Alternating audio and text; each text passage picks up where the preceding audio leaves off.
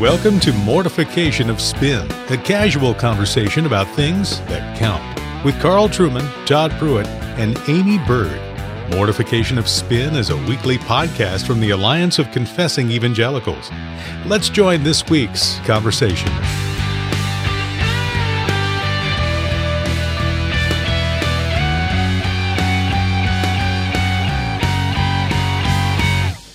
Welcome to Mortification of Spin. I'm Amy Bird, and I'm here with my co-host Carl Trueman, professor at Grove City College in Pennsylvania. However, we are missing our co-host Todd Pruitt. Todd and I are having a hard time being in the same room together right now, so we had to record a couple podcasts where we could keep our distance. So it's just Carl and I today, but we have an interesting pre-discussion we want to kick off the podcast with, and this is a new discovery for Carl, a new line of products for slowing down male aging. And so maybe Carl and Todd can start a new series where they review some products for us. Carl was gifted some anti-aging cream. Don't know if that's a hint. But what you got there, Carl? Well, for some time now, it's been well known that Todd and I are sort of icons of male grooming, and we get a lot of people emailing us asking for grooming tips, what sort of eau de cologne to use, etc., etc. Well, my beloved teaching assistant from the place where I used to work recently bought me as a birthday present some of Kiehl's Age Defender Cream Moisturizer. I've actually been using on my face now for about 5 weeks. I barely recognize you anymore. I know. Well, you look great. I tell you, this is an absolutely true story. I was using this for 3 or 4 weeks, and I was in the faculty coffee lounge at Grove City College, and somebody called security and had me removed because they thought I was some high school kid visiting the prospective student and had wandered into a faculty-only area. So powerful stuff. This is good stuff. Once a day, I would say, okay, I'm a 29-year-old who could pass for 25. I look like a 16-year-old when I used it. This is remarkable stuff. So I would say to any listeners out there, Kiehl's Age Defender Cream Moisturizer, as recommended by my teaching assistant, Unjin Kim. Remarkable product. Quite remarkable. And I'd also like to point out how manly it looks. It's a black container. And I mean, just calling it Age Defender. Oh, yeah. Yeah. We don't see that on women's products so much. And it has this kind of symbol on it that looks like something, that a Navy SEAL might have on their official uniform or something like that. So you don't have to worry about this. There's nothing effeminate about this product at all. It's very masculine, very masculine. Very masculine. And just enhances, your natural rugged good look. So because men also need to fight aging. They do. I mean, I'm an absolute convert. I don't travel anywhere now without my little tub of Age Defender. Okay, great. Well, that's a good review. And we're happy to recommend the Age Defender to our listeners. And maybe MOS can come out with our own line one day. But let's go on to our real topic for today, our more serious topic for today. And I saw an interesting article when I was going through my Twitter feed. And it was at a blog called Spoiled Milk, Spencer Robinson's blog, I believe. And he was interviewing Dr. Drew Johnson on the topic of devotional time, because he's saying that, seminary students, they're advised that in addition to their biblical studies, they shouldn't neglect their devotional time, their quiet time with God.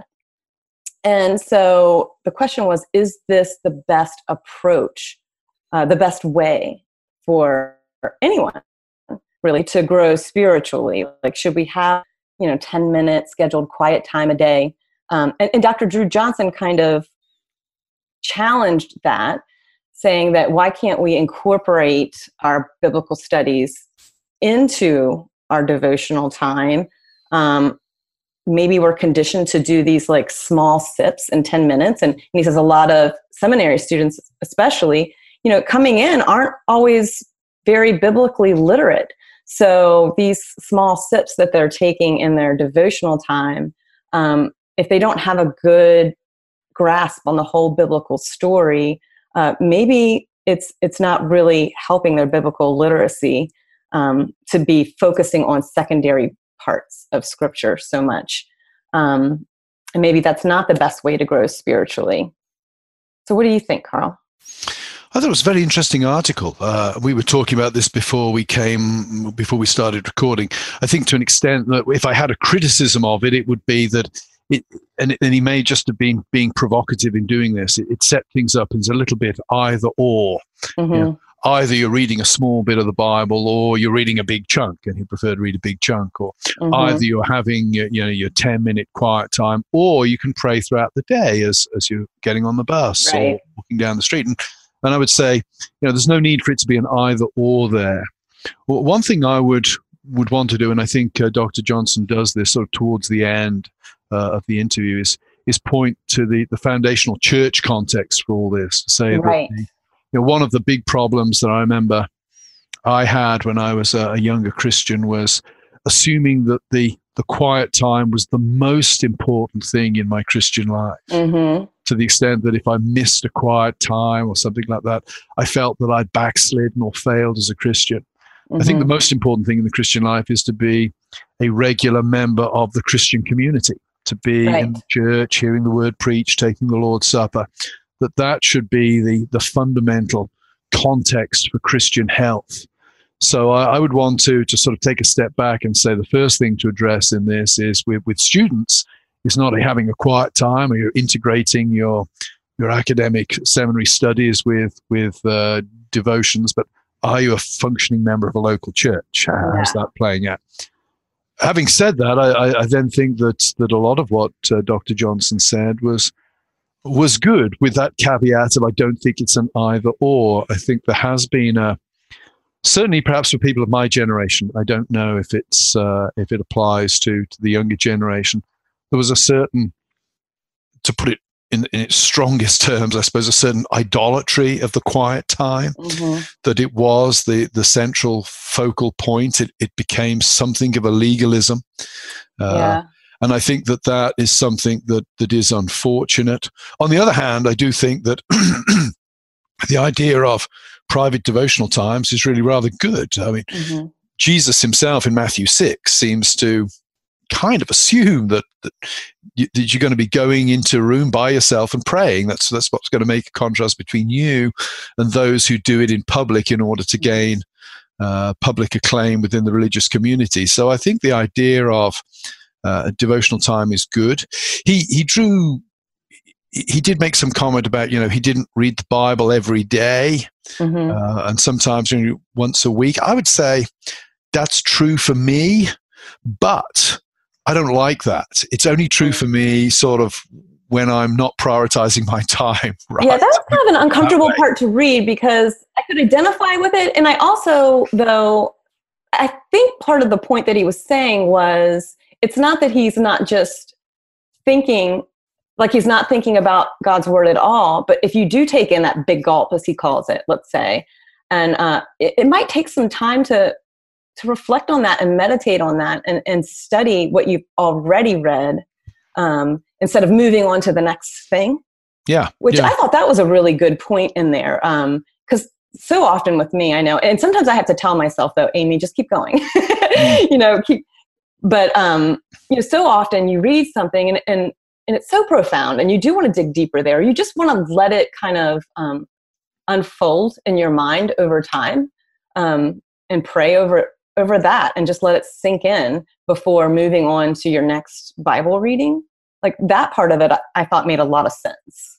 Yeah, I would agree with that. Though I think that the idea of reading the Bible each day and getting familiar with it on a regular basis is also a good thing. I mean, meditating on individual passages or books is more fruitful when you have the overall context. Context. I think that whole read through the whole Bible in a year plan is good to do every now and then because you get that big picture then and you are moving on so that you see the whole story. That's true. Although I've tried that. I did that for a couple of years and for some reason you fall behind by a week or two.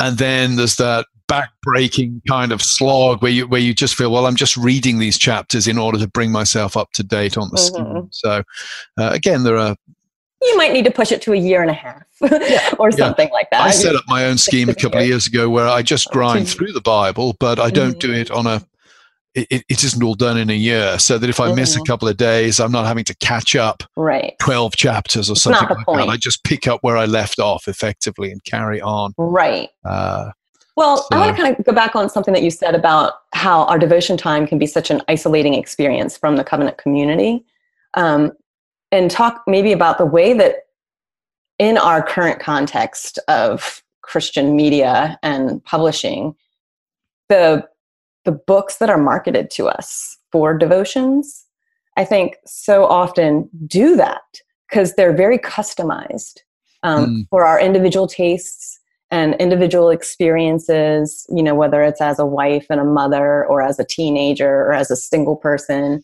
There's all these different customized devotions out there. And I do think that they do tend to isolate us then from the whole covenantal context. As we're doing that devotional time, it becomes more about my experiences. And so not only just the way that we think about our Bible reading, but also the resources that we're using need to be considered for our devotional time. Because there's some very good resources to use.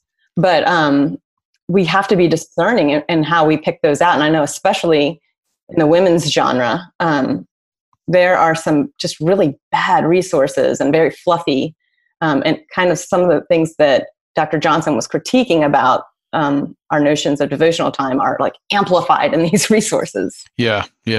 I agree. And I've tended over the years not to use, well, no, I've not tended to. I've never used those kind of niche devotionals.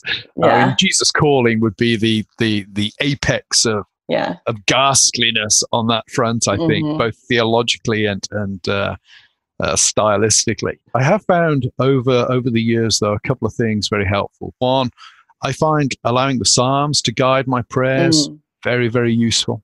I also find historic devotionals that are rooted in historic text to be very helpful as well. So Katrina and I, my wife and I, at the moment, we're using Nick Needham's devotional drawn from the early church fathers, which has a little reading each day drawn as a different father for each month. And the great thing about history is it's very corrosive, and rubbish gets eaten away by the acid of history, so that what's left is generally pretty good. So we found that book very helpful. And I use at the moment, I've got this, it's actually lying on the desk in front of me, the theological God and Man, the theological poetry of Gregory Nazianzus, which sounds like a real page turner, but it's actually very good. Nazianzus, of course, was one of the great early church fathers of the late 4th century, a Cappadocian, and his poetry is really a poetic expression of his Trinitarian theology. So I found that very helpful. And also the Book of Common Prayer. Some years ago, I took on a Sunday morning, I get up, I think it's the one day in the week when Katrina gets up after me. And so I get a little bit of time by myself first thing in the morning.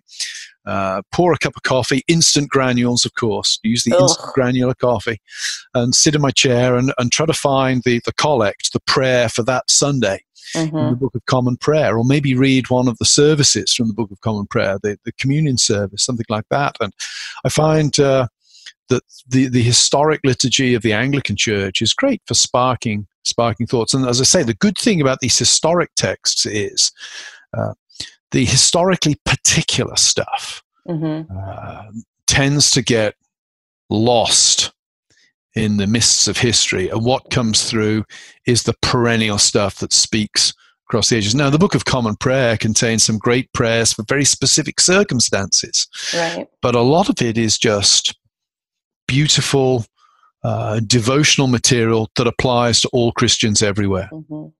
Yeah, I like to use the Valley of Vision a lot to kind of kick off my prayer for the day.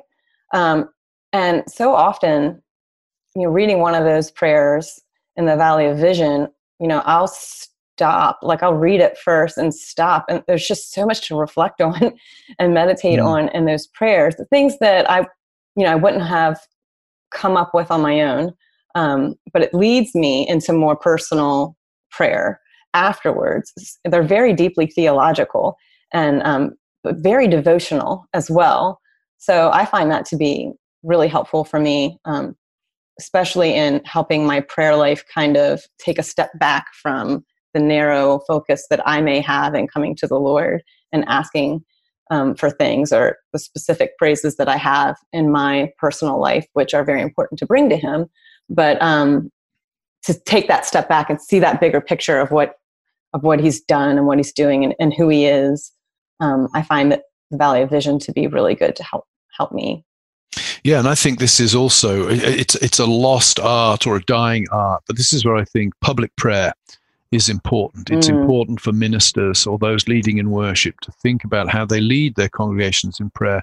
Both, I think that's it's theologically important when a minister or a worship leader leads a congregation in prayer. Then there's an imperative there to make sure that the congregation are led into the presence of God, so to speak, in an appropriate way. But also I think those prayers should model how individuals pray themselves. Obviously, there's going to be a difference even for the minister between the way he prays in public and the way he prays in private. But the kind of priorities one hopes would be reflected in prayer across the board on that front. And, I taught for many years at a seminary, and I don't think I was not aware of any classes that were ever taught. There may have been, but I was not aware of any classes that were ever taught on how to lead in prayer. And I think it's a very, very important part of the worship service, both for being part of the worship service, but also for setting patterns and priorities for individuals when they return to their own home, go up into their own room and engage. Right. And as a layperson, I can say that is truly something that I pick up on and notice. And one thing about my pastor that I noticed right away in his corporate prayers is how Trinitarian they are. Yeah. And how he is teaching us about the Trinity by the way he prays. And then also just how simply he comes before the Lord in his requests. I think really models how simply we can ask the Lord in our own requests. So I really appreciate that. Yeah, there's a strongly didactic quality to pulpit prayer. What about let's go back to Bible reading, though. What do you use a particular scheme for Bible reading, or do you see, this is just something open where, the Bible and read the verse that comes ahead and apply it to your life? This is something where I really appreciated Dr. Johnson's response, because I very much incorporate my studies into my devotion time. I don't have a Bible devotion book that I use, but I definitely like to use commentaries. So I think that kind of dives you deeper in and gives you more of that big picture as well while you're in it, because good commentaries are always writing with the whole big picture in mind and cross-referencing and taking you to other places. So, I mean, if I'm just sitting down and having the goal to read through the Bible or read through books of the Bible, I'm just going to do that. But when I like to incorporate study along with that. And when I have my particular studies that I'm doing, I like to go on some rabbit trails and do things like that. And sometimes those rabbit trails are my devotions, and those are awesome. I love doing that. But then also I think I need to be careful not to just follow my own kind of pet causes in theology. And so I think that it's very helpful. Our pastor gives devotions that we could do during the week going along with what he's been preaching on through that book of the Bible, or whether it's our Wednesday night study that we're doing. I like to kind of follow along with where my pastor's preaching or what we're studying on Wednesday night. Or in the women's accountability group I'm in, we're going through Hebrews right now. So there's just so many different places to take from that, I don't really use a Bible devotional book. Interesting. Yeah, I started a few years ago using the Little Luther's Breviary. It's a book that's put together of comments from Luther, but I never use it I've never used it to guide my actual Bible reading, because it tends to be a comment on a particular verse. Okay. So I've tended to set my own Bible reading schemes, usually trying to get something from the New Testament, something from the Old Testament, and then a psalm. And then my wife and I will read we have devotional time together. We will read from another book. At the moment, we happen to be going through the Psalms together. We will read from another book. So I do think it's important for Christians to make sure that they familiarize themselves with the Old Testament. Right. And one of the advantages of those Bible reading schemes is it takes you to places of the Bible where you wouldn't normally go. I mean, let's be honest. If I said to you, what's your favorite book of the Bible reading? You're not going to say Leviticus, probably. I've been in there lately, and I've been really excited about Leviticus. I will have to say. I haven't picked up any feminist outrage in Leviticus, actually, so I'm very surprised that it's one of your favorites. Or theology about the woman in Leviticus. So. That's true. There's a lot of, but Ezekiel would be another book. All that measuring. What on earth do with that as a the measuring is painful. Level. But the great thing about those Bible reading schemes is perhaps it's too strong a word, but it forces you to read the bits of the Bible that you personally find a bit boring or a bit abstract. So that's something that I think is advantageous. Either if you're using somebody else's scheme or setting up your own scheme, make sure that it takes you to chunks of the Bible that you would naturally avoid given the choice. That's why. Yeah, you've got to be careful not just to follow your own pet theological studies in all your devotion time. Yeah. Well, there was another point he made that I wanted to talk about, and it's not. I don't think we should say either or in place of reading the Bible, but he added the importance of service included as devotional time to the Lord, because it's something that takes you outside of yourself, and it does bring you closer to the Lord. And so he talked about ways that his church does that and serving the community around him, and the ways that he tries to focus on his service as a husband, as a father, as a neighbor. Yeah, I think that was a good point. And it takes me back to where I started with the emphasis on the corporate, that we shouldn't make the devotional time the essence of our Christian faith and everything else just an add-on extra. I think it's life within the body of the church. One of the things that most irritates me about stuff that's written online about the church is I just have a sneaking suspicion that some of the people who are shouting the odds about the church, this, that, and the other, are probably not on the trash roster or the nursery roster or the greeting roster or the cleanup roster in the church they go to, if indeed they go to a church regularly, some of them. And I think his point there about seeing devotion really as, or seeing Bible reading and prayer as a component part of a much more holistic view of what it is to be a Christian. Right. And seeing that ecclesiastically was very, very powerful. There are people who scream about the racism of the church online, and then there's guys like Dr. Johnson who are, setting up a youth group in the church for kids from the projects every Wednesday. Who's the person really reflecting Christ in those situations? I was very, very struck by that particular comment. Again, without wanting to turn Christianity into mere community or social activism, or even church activism, but saying it's, we tend to, a little bit like some people will talk about a church service. They'll say, well, the worship was great, but the preaching was awful. Right, like that wasn't. And you want to say, well, actually, the preaching was part of the worship. It's kind of the pinnacle there. Or I remember at Christian Union at college, people say, well, the rubbish is the worship is always terrible, so I turn up for the preaching. And you say, no, they're two parts. Go together, the same whole. And I think that his point there was a good one. That we need to understand devotional time as a component part of a much larger conception of what Christian devotion really is. Right. I mean, if you are faithful and let's say you get up before the rest of the family even, and you put in a 15-minute devotional time, when you stand up from that, is your devotion time over? Like, was that it? And I do think the way that it's framed a lot of the times does convey that message that little space was your devotion time to the Lord, not your, that we're called to do that all day. And even that little space then is more about what you're getting out of it than the whole reciprocity that should be going on there.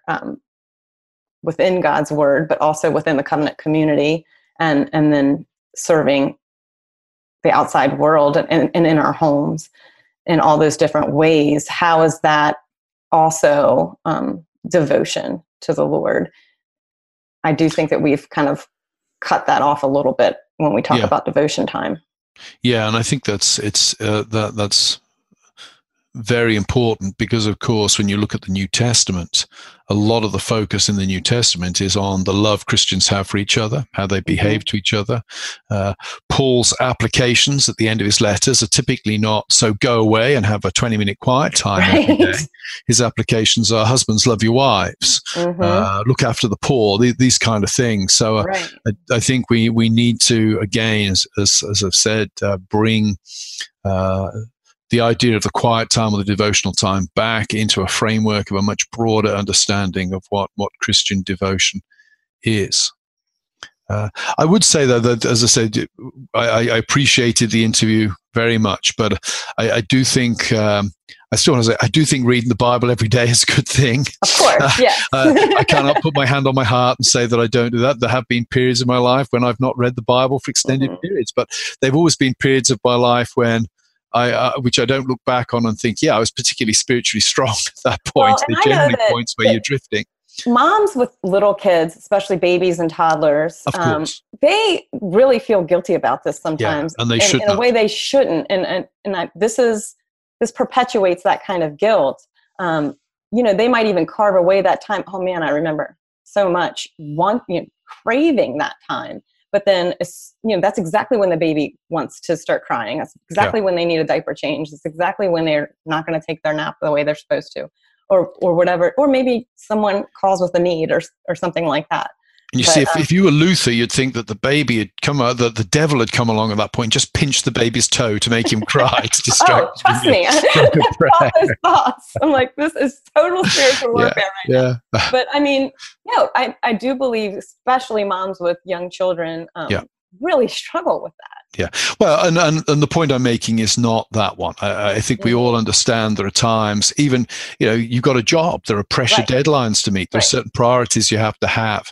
But I think, if I'm honest, the times in my life where I've not read the Bible for a week, 2 weeks, 3 weeks, it's generally been because I've been drifting away. So I want to sort of, accept that, we're not going to read the Bible every day because things press in. We just, people call, etc., etc. On the other hand, I think we need to be careful that we don't always use that as an excuse for neglecting the basic disciplines of the Christian life. It's never like an easy answer here, right? I mean, with most of these things, it's pushing forward and using discernment and wisdom and being able to self-evaluate our own. I think that's what this calls for, really, is let's evaluate how our time in the Word is personally. Yeah. Well, we hope this discussion's been of some help. Christian devotional time is a perennial interest to all of us, one would imagine. And the ability to balance or to integrate devotional life with the hectic schedules, or schedules, if I can translate the American audience, the hectic schedules that many of us have, is something that everybody wrestles with at some point in their Christian life. So we'll post a link to the interview with Drew Johnson. Hope you go and read that. There's a lot of wisdom, a lot of thought-provoking stuff there. If you go to our website, mortificationofspin.org, you have a chance not to win a bottle of Kiehl's Age Defender Moisturizer. Unfortunately, that's too expensive, and it doesn't comport with the Alliance's mission, which is to promote the gospel rather than merely combat wrinkles.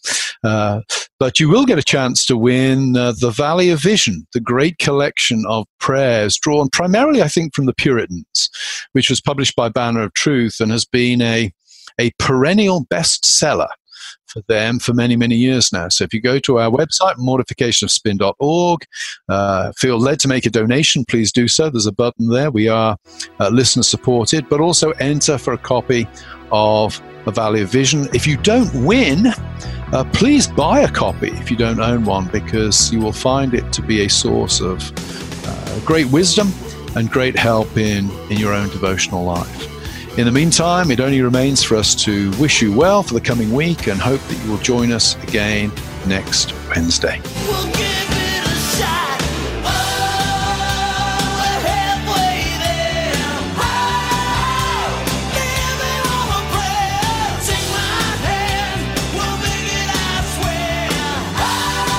Oh, living on a prayer. Thanks for listening to Mortification of Spin, a podcast of the Alliance of Confessing Evangelicals. To read more on hard-hitting topics like this, visit the podcast page and blog at mortificationofspin.org, where we'll have links and other articles from Amy, Carl, and Todd. And while you're there, please subscribe and consider making a donation.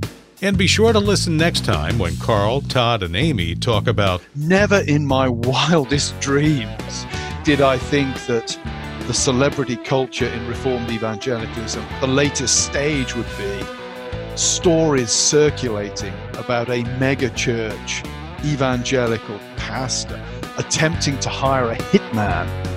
That interview is next time. Join us then.